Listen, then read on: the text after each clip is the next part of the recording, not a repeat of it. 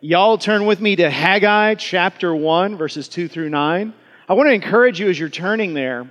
Oh, by the way, Haggai is between Zephaniah and Zechariah. You got it, right? Okay. So, I just want to encourage you. This is the last the last Sunday of our series on All In. We're going to be talking about this All In challenge all throughout the year. We're not going to leave you hanging. But we're really encouraging and asking you to fill out a commitment card. The cards are in the pew rack in front of you. If you're willing to commit to these 4 challenges, this is not a guarantee you're going to do it. We're not going to call you halfway through the year, and if you're behind on your reading plan, we're going to throw you out of the church or something. This is not about accountability. This is about you just saying, Lord, there's a desire in my heart to go further in my relationship with you than ever before. And I hope that is your desire. So if you would, take one of those cards, fill it out if you haven't already, and drop it in there's these little glass receptacles on the all-in table out there. While you're there, if you haven't picked up all the sheets, pick up one. There's going to be a sheet that kind of summarizes what we're going to talk about today, but you still have to listen, okay? All right? You with me? So next week, we're going to start a new series on the book of Acts on what church is supposed to be. You ever been disappointed in church? Don't raise your hand. You ever been disappointed in church? Do you really want to know what church is supposed to be? Because you hear people say, well, I wish my church had better music. I wish my church had better preaching. I wish my church had better this, better that. What should church actually look like? That's what we're going to talk about. The church as it was meant to be, what a church looks like when it's really all in, and why the church is so important. So we'll start that next Sunday. We're going to finish today talking about that 4th commitment on your all-in challenge. And I want to start by talking to you about history. That's one of my favorite subjects. If you hate history, just stick with me for a few minutes. I promise this isn't going to be as boring as some you've heard. So you know that we have a great reverence in our country for the Founding Fathers. And we say Founding Fathers, we should say fathers and mothers, because there were lots of women in that generation who sacrificed and did a lot to make us free as well. But the Founding Fathers of our nation, we build statues of them, we write books about them, we name cities and universities and our sons and daughters after them. But a lot of us don't really ever think about what those men and women risked. How dangerous it was what they were doing. These were people who were subjects of the King of England, and they were declaring themselves traitors. Literally saying, I am no longer your subject. I am going my own way. They were banking on an army of farmers to be able to beat the most powerful military force in the world at the time. And if it didn't happen, all of them would be hanged as traitors. Every single one of them. I mean, when those men signed their names to the Declaration of Independence, July 4th, 1776, they were signing their own death warrants, unless something really unlikely happened. So think about that for a moment. There's a founding father we probably haven't heard of, don't often think of. His name was Thomas Nelson. Nelson was a very wealthy man. And so he used his wealth to help finance the colonial military efforts. Lots of times, George Washington's troops wouldn't have had food in their bellies or bullets in their rifles if it hadn't been for Thomas Nelson giving up his own money to fund the effort. Now, later on in the war, when the Battle of Yorktown was approaching, General Cornwallis, who was the commander of the English, he did a very shrewd thing. He was a very smart man. He claimed Thomas Nelson's home as his personal headquarters. He basically kicked out the Nelson family and occupied that home because his reasoning was, this is the home of their great benefactor. They would never fire on his house. Therefore, I am safe inside here. And so as the battle raged, Thomas Nelson went up to General Washington and he pointed to his house on the hillside and he said, fire away. And so the Americans turned their guns on Thomas Nelson's home and leveled it to the ground. Because Nelson thought, I'm all in for this. I'm going to die if we don't win. What difference in that case would my house make? That's what it means to be all in. That's why our founding fathers and mothers won such an unlikely victory, because they were absolutely committed, fighting against soldiers who were just paid to do what they were there to do. And we, as a ministry staff last fall, when we were thinking and praying about how to lead the church in the coming year, and what should be our goal and our focus, we kept thinking, what would it look like if our entire church, every single member, took a step forward in their commitment to Christ? What would it look like if we became all in for the Lord? Now, don't worry. I don't think anybody's house is going to get blown up. I really doubt that's going to happen. If it does, it's not my fault. I'm just disclaiming it right now. But what if? I mean, every believer in this church, people who have been saved for 60, 70 years, people who just got saved this year, people who are mature in the faith, who know every book of the Bible, who have studied, who have learned, who have done the spiritual disciplines, and people who are just getting started, don't even know anything. If every single person, wherever they are in their walk with Christ, took one giant step forward in their commitment to Him, what would that do to our church? We're talking about a church where 700 to 800 people gather every week, and more are members and come and go. What if all of them were all in? We really want to see what will happen. And that's why we've come up with these 4 challenges. I mean, think about it.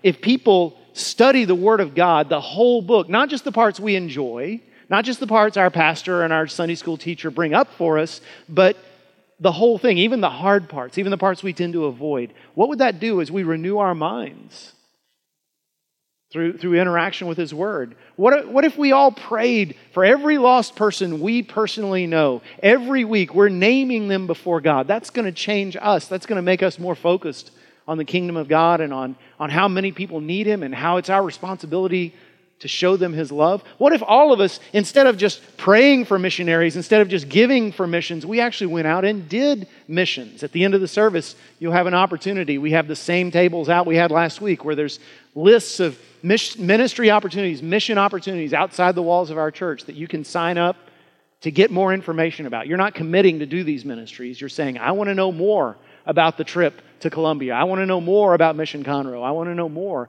about these different ministries. Well, what if every single one of us was hands-on engaged in ministry to people who don't know Jesus, sharing His love with them in some way?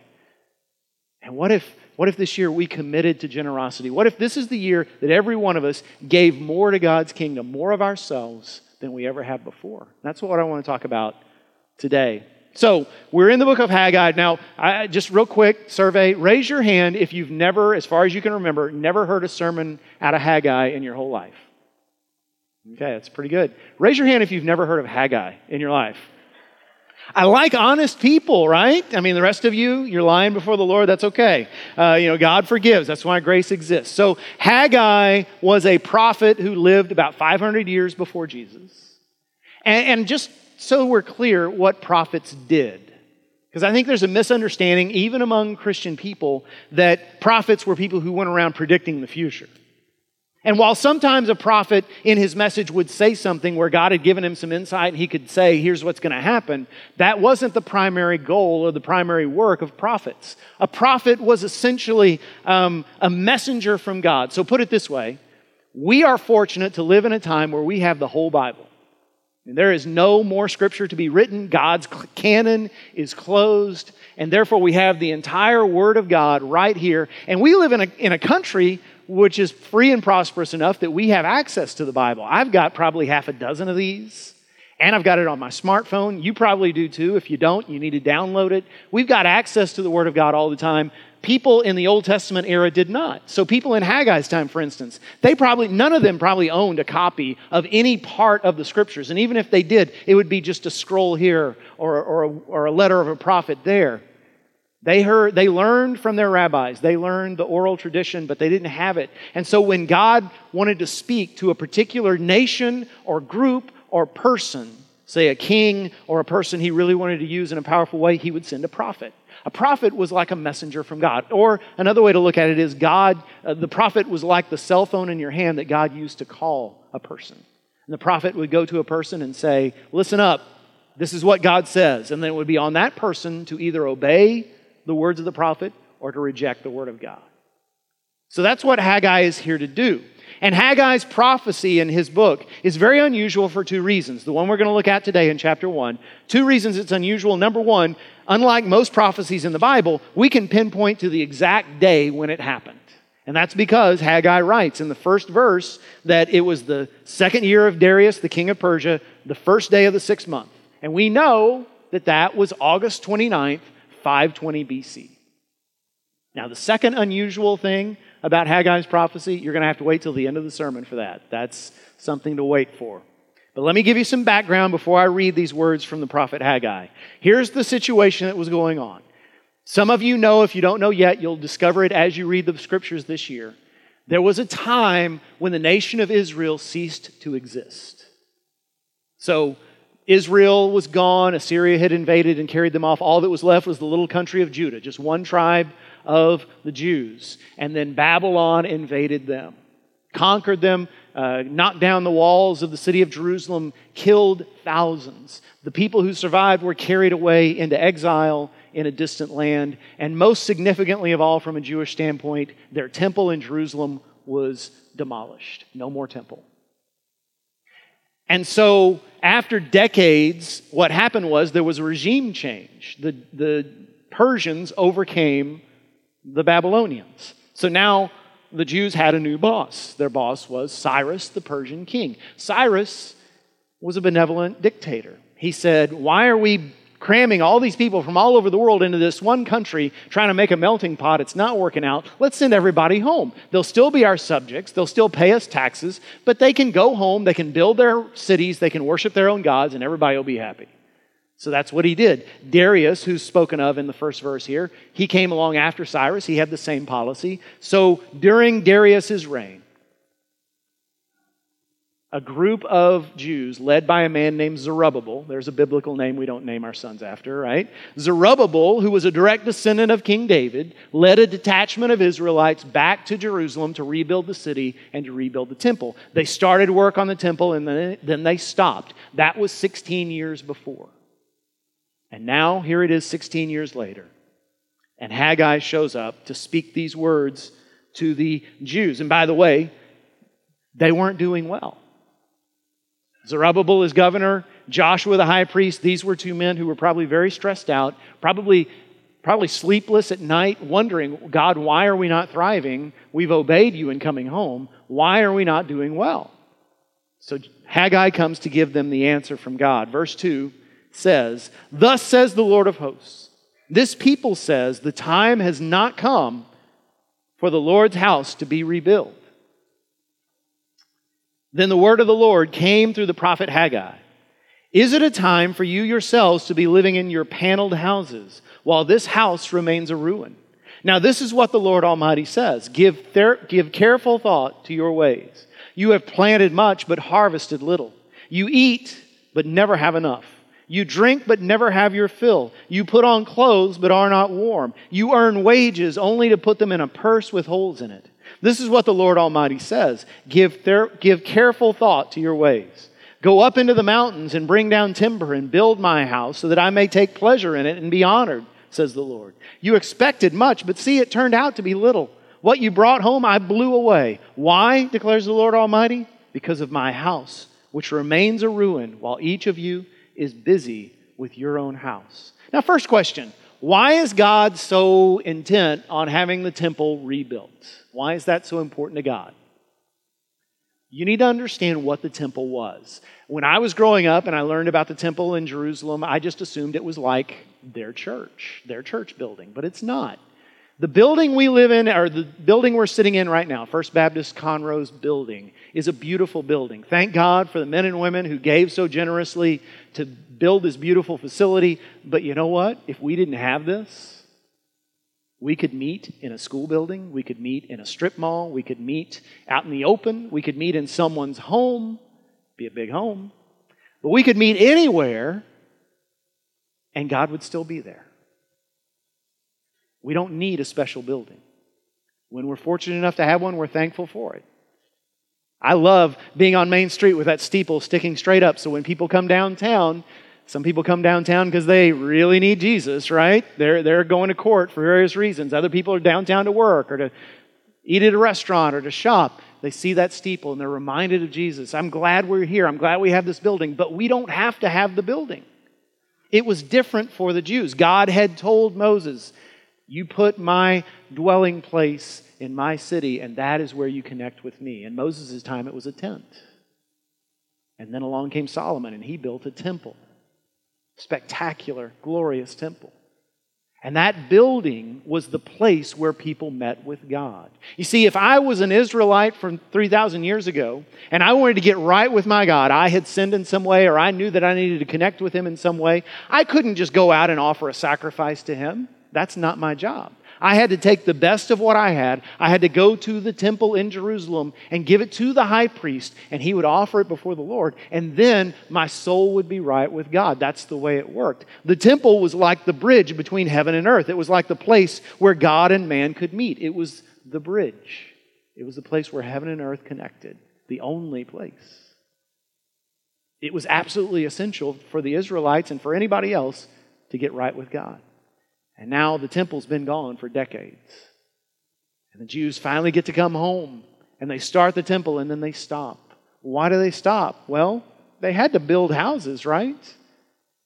And God's not mad at them for building houses. But notice it says, you're building your paneled houses while my house lies in ruins. That word paneled refers to luxury. What he's saying is, you didn't just build a shelter to protect your children. You're building palaces for yourself, and you're leaving my home in ruins. You're putting your own needs, your own desires ahead of the kingdom of God. Now, you may be sitting there saying, what does that have to do with us? Because, after all, you just said we don't need a building.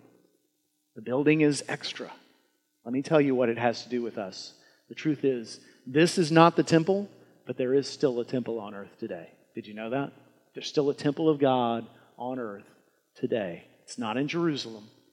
It's somewhere else. Let me show you. Ephesians 2, 19 through 22. Ephesians 2, 19 through 22.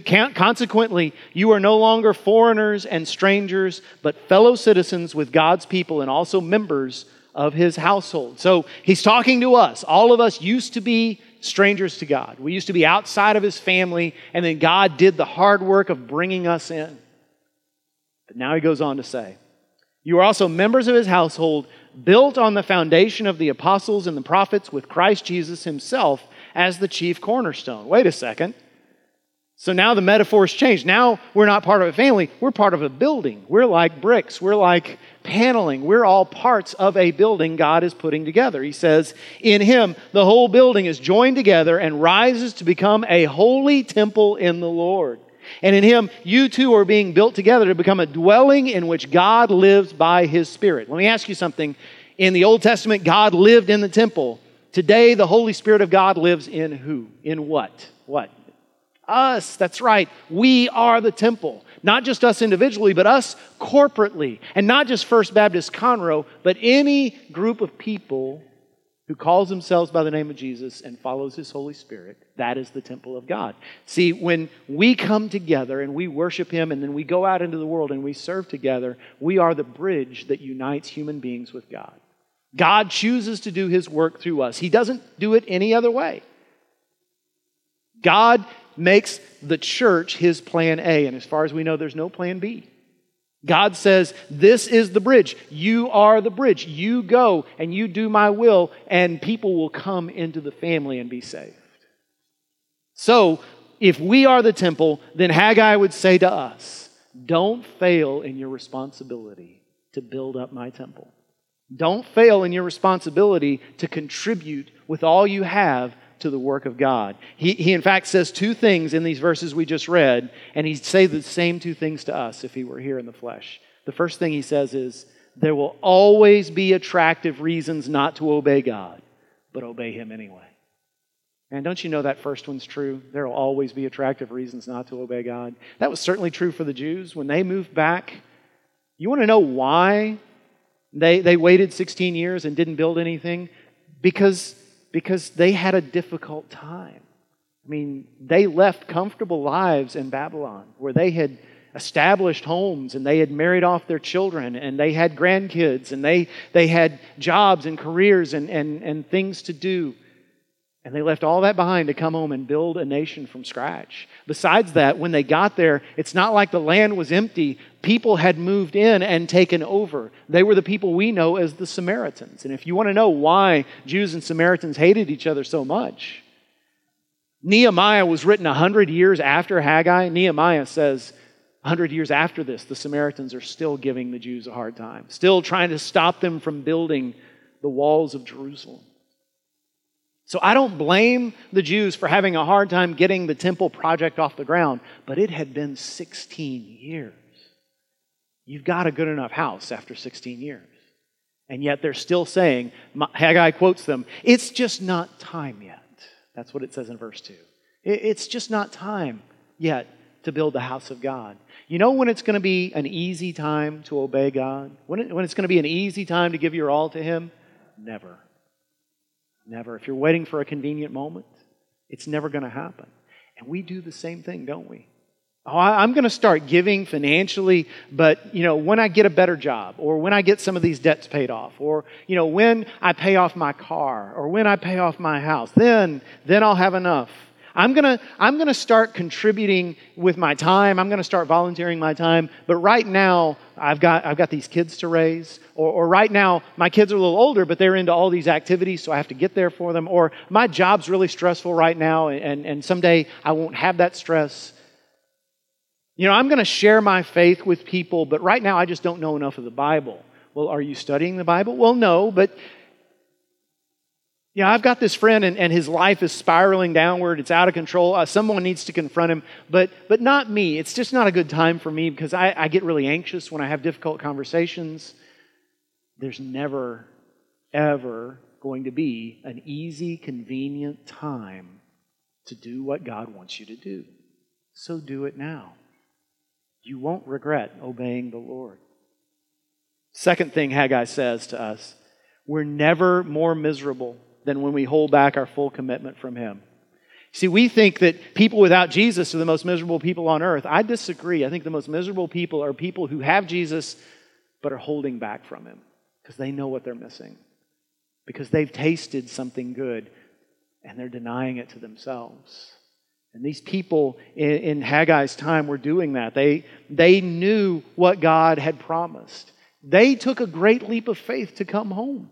This wasn't the whole group of the Jews. Most of the Jews stayed in exile. They came home. They did something wonderful, but somehow their commitment waned. Their commitment slacked off.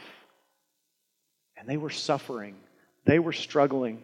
And when I read what Haggai says to them in verses 5 through 9, I can't help but think that if he were here in America in the 21st century talking to Christians today, he'd say the exact same things. Because I don't know if you know this or not. I don't know if you pay attention to the news. But the life expectancy in our country right now is actually declining. And that's the first time that's happened in this country in decades. People who study these things say it's mostly because of opioid addiction and suicide. They also say that rates of depression and loneliness and anxiety have never been higher in our country than they are right now. The funny thing is, not funny, but the ironic thing is, the generation of my grandparents, if you're a millennial, the generation of your great-grandparents, they lived through a Great Depression. There were times they thought they were going to starve to death. They lived through a world war. Many of them went and stormed beaches and risked their lives, and some didn't come home. They lived through incredibly difficult times. As they grew older, they lived through times where they thought any day the Soviet Union could bomb us into rubble. And yet that generation was so much happier than our generation. I mean, what do we have to stress out about? Doggone it, my iPhone battery keeps draining too fast. And they're going to raise the rates on Netflix. How am I supposed to binge watch stuff? And yet, we, with all our affluence, all our freedom, we're depressed, we're discouraged, we're taking our own lives. Why? Why is it this way? We have food, so much food, we have to pay people to help us lose weight. I mean, that's how affluent we are. People in third world countries are like, what? You pay people to help you lose? I don't get it. We have food aplenty, but we're still hungry. We have so many clothes, our closets are jammed. We have to go to the Container Store and get closet organizing systems to fit all our clothes and shoes, but we're still cold. We've got so much money. We put so much money in our pockets, our grandparents would think it was a fortune, but we're flat broke, just like the people of Haggai's time. Why? Same reason, verse 9, because of my house, which remains a ruin, while each of you is busy with your own home. We were made to know God intimately. We were made to pursue Him with all of our hearts. Instead, we're trying to find joy in everything but Him. If we approach Him at all, it's so He'll help us get the stuff we want instead of seeking Him for who He is. We were made to be part of God's temple, His body, spreading His love around the world, changing the planet. And instead, we're building palaces for ourselves and we're miserable. So, just like in Haggai's time, it just wasn't working. And just like Haggai said to them, I say to you, consider your ways. Take a good hard look at your life and say, what is it that's not working here? What am I actually contributing to the work of the Savior I claim to follow? What part do I play? How do I help? If every single member of this church gave as much of themselves as I do, would we be better or worse? Now, cards out on the table. You don't have to give to First Baptist Church Conroe in order to give to the kingdom of God. There are probably dozens of Bible-preaching, Jesus-honoring churches right here in Montgomery County, thousands throughout the world. There's all kinds of parachurch organizations that are doing fantastic work for God. Anything you give to the ministry of God's kingdom is a blessing. Let me just tell you, because I'm not responsible for any of those, I'm just responsible for this one. Let me tell you why I think this is a good place to contribute to God's work, okay? Here's my promise to you. I know I'm not the best preacher on earth or anywhere close, but I promise you every Sunday, whether it's me in the pulpit or somebody else, every Sunday you're going to hear the gospel of Jesus Christ, an opportunity for people to be saved every single time. You're not going to hear my political opinions, and you're not going to hear my philosophies about life and society. You're not going to hear 10 tips to make your money work better, because frankly, I don't know anything about that. But you're going to hear the gospel of Jesus Christ. You're going to be in a church where children and teenagers hear the Word of God every week and are challenged to grow. They're not being entertained. They're not playing Twister. They are being challenged to grow as disciples of Jesus, and it's happening. You're going to be in a church where marriages are strengthened, where families are resourced, where older adults are treasured, they're placed on a pedestal, and we listen to their wisdom because they've paid their dues and they have followed the Lord longer than we have. You're going to be in a church where we believe in the unity of God's people, where we don't destroy that. You're going to be in a church where we believe that the gospel needs to go out, that people's felt needs need to be met in order for them to hear about Christ's love. And that's why we feed the homeless on Tuesdays. And that's why we teach English to people who are new to this country and need to know the language so they can make their way. That's why we help families in transition get back on their feet. That's why we do all kinds of other ministries, some of which you'll see out there. Why we support missionaries who are planting churches and spreading the gospel in other countries. That's why we are going to start ministries over the next 3 years to partner with our local city government, to reach out to a local neighborhood and adopt a local school. And I think this is most important. The direction, the trajectory of this church, we know where it's headed, and that is toward more and more becoming focused on one thing and one thing only. And it's not becoming a bigger church so I can have a bigger platform so I can be all famous. And it's not protecting a few old traditions that just make us feel comfortable. And it's not separating the holy people from the unholy people. It's making disciples. That's what our goal is. And that's going to be our focus.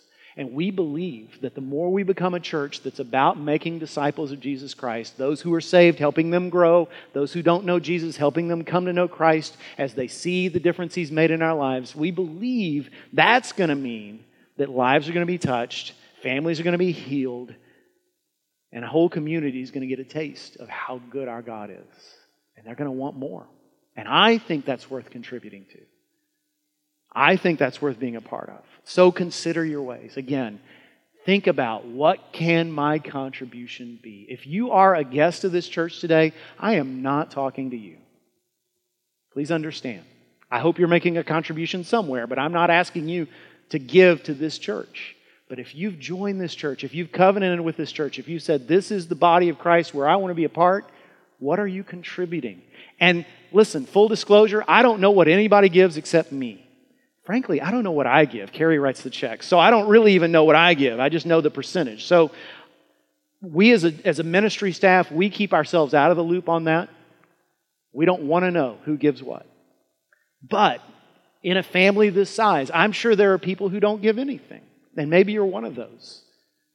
And this would be a great year for you to say, it's time for me to step up and start giving. Something that starts with a dollar sign, right? That's some of the giving, some of the contribution we're talking about. It's time for me to make my contribution. For some of you, you give sporadically. You give every once in a while when you've got a little something extra or when it occurs to you. Maybe this is the year where it's time for you to sit down, if you're married, with your spouse, or if you're single, just with yourself, and say, okay, what am I going to give? When am I going to give it? How am I going to give it? For me and Carrie, it's worked best for us to just talk to our bank and set up a system where they send a check to the church every time I get paid, because otherwise we'll forget. Otherwise we'll be out of town and we won't give. So I recommend that to you. For some of you, you've been giving systematically, but you've never tithed. You know, the Bible talks about God's standard for giving being the tithe, a tenth of what you make. In ancient Israel, it was a tenth of the crops you brought in. For me, it's a tenth of the money I make. And I know that seems like a lot, and it is. Maybe this is the year you could sit down and do the hard work of budgeting and saying, what cuts would we need to make to be obedient to God in this? Let me just give you my own personal testimony. My parents raised me this way, so I don't get any great credit for doing this. But from the start, when Carrie and I got married, we started giving a tenth of what we made, which wasn't much. There was a year when our daughter was newborn and Carrie was staying home with her, and I was making $18,000 a year. And even in the 90s, when I'm talking about, that wasn't much. And yet, we had plenty.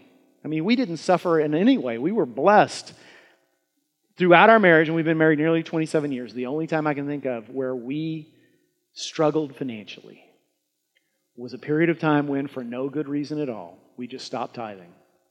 We got behind, we quit, and all of a sudden, all the struggles started. This is not a plan to get rich. Don't hear what I'm saying. I'm just saying, try God in this and see if He's not faithful. Some of you already tithe, and you might be thinking, you know, I could give more. I could tithe to the church's budget, and I could give a little extra to For the Mission and help them pay off this debt. Some of you are saying, you know, I could give more to the budget. The truth of the matter is, this church is growing numerically, which I love, but this past year we had to cut our budget. So we had to do less ministry with more people. And it would be great, I think, if we all stepped up, and next summer when we're planning next year's budget, we could budget more ministry. Let's just see what God does. Maybe you sit down and you pray, Lord, I want to commit to generosity, and after praying, you just decide it's not money that He wants me to give more of. I'm already giving what He wants me to give in that realm. I need to give more time. I mentioned this last week, and it's just a staggering number, but Alan did the math and discovered that every week it takes 225 people, volunteers and staff alike, to put on a Sunday morning service, 2 services and a life group time. 225 people volunteering. And that doesn't even count all the committees that help us administrate the church and all the midweek ministries we do. So there is a place for you to volunteer your time. If you aren't volunteering right now and you're a member of this church, find a place. It can be done. There's lots of room for you to be a part of this church's life. So, let me just close with this. I started at the beginning. I said there were 2 interesting, unusual things about Haggai's prophecy. One was we know the date it was preached on. The second one's a lot more significant. The second thing that's unusual about Haggai's prophecy, they actually obeyed it. See, when you read the scripture this year, you get to those prophetic books, you're going to see most of the time when a prophet got up and delivered a message, most of the time the people rejected it. Sometimes they killed the prophet. They rejected it so much. But when Haggai preached this message, when he said, go up into those mountains and cut down trees and bring them back down and build this temple, they actually did it. And so chapter 2 of Haggai is very different than chapter 1. Chapter 1, he sounds like a cranky old guy, but in chapter 2, he is happy, he is overjoyed, and he gives a prediction that is beautiful. He says, standing in front of this brand new temple, he says in chapter 2, verse 6, this is what the Lord Almighty says, in a little while I will once more shake the heavens and the earth, the sea and the dry land. I will shake all nations, and what is desired by all nations will come, and I will fill this house with glory, says the Lord Almighty. The silver is mine, and the gold is mine, declares the Lord Almighty. The glory of this present home will be greater than the glory of the former house, says the Lord Almighty. And in this place I will grant peace, So what is he talking about? The second temple is going to be greater than the first. See, scholars will tell you the second temple didn't hold a candle to the first one in terms of its appearance. Solomon built the first one, and he had all the money in the world, and he had the best craftsmen in the Middle East. This second temple was a very modest, cedar-lined building. The people who were alive to see the old one and still alive to see the second one just kind of shook their heads and said, doesn't really compare. So how could Haggai say that the second temple would be more glorious? Because 500 years later, a young couple from Nazareth came walking into that temple holding their 8-day-old firstborn male child. And they were there to dedicate that child to the Lord in obedience to the law of Moses. And as they went through that holy ceremony, an old man named Simeon, who'd been essentially living in the temple for years, praying that he might live to see God's Messiah, came upon that couple and grabbed that child and held him up to the Lord and said, Lord, now I can die in peace because the Savior has come. God in human flesh entered that temple. Haggai's prophecy came true because he knew. Here comes salvation.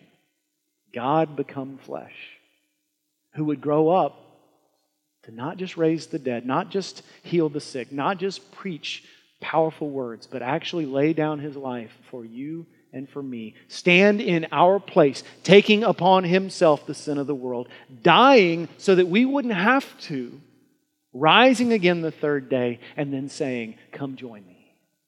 Come join me and let's change the world. So consider your ways. Don't you want to be a part of a movement like that? A palace on earth is nice. If you can have one, enjoy it. Invite me over for lunch. I'd love it. Far, far better to build up the house of God.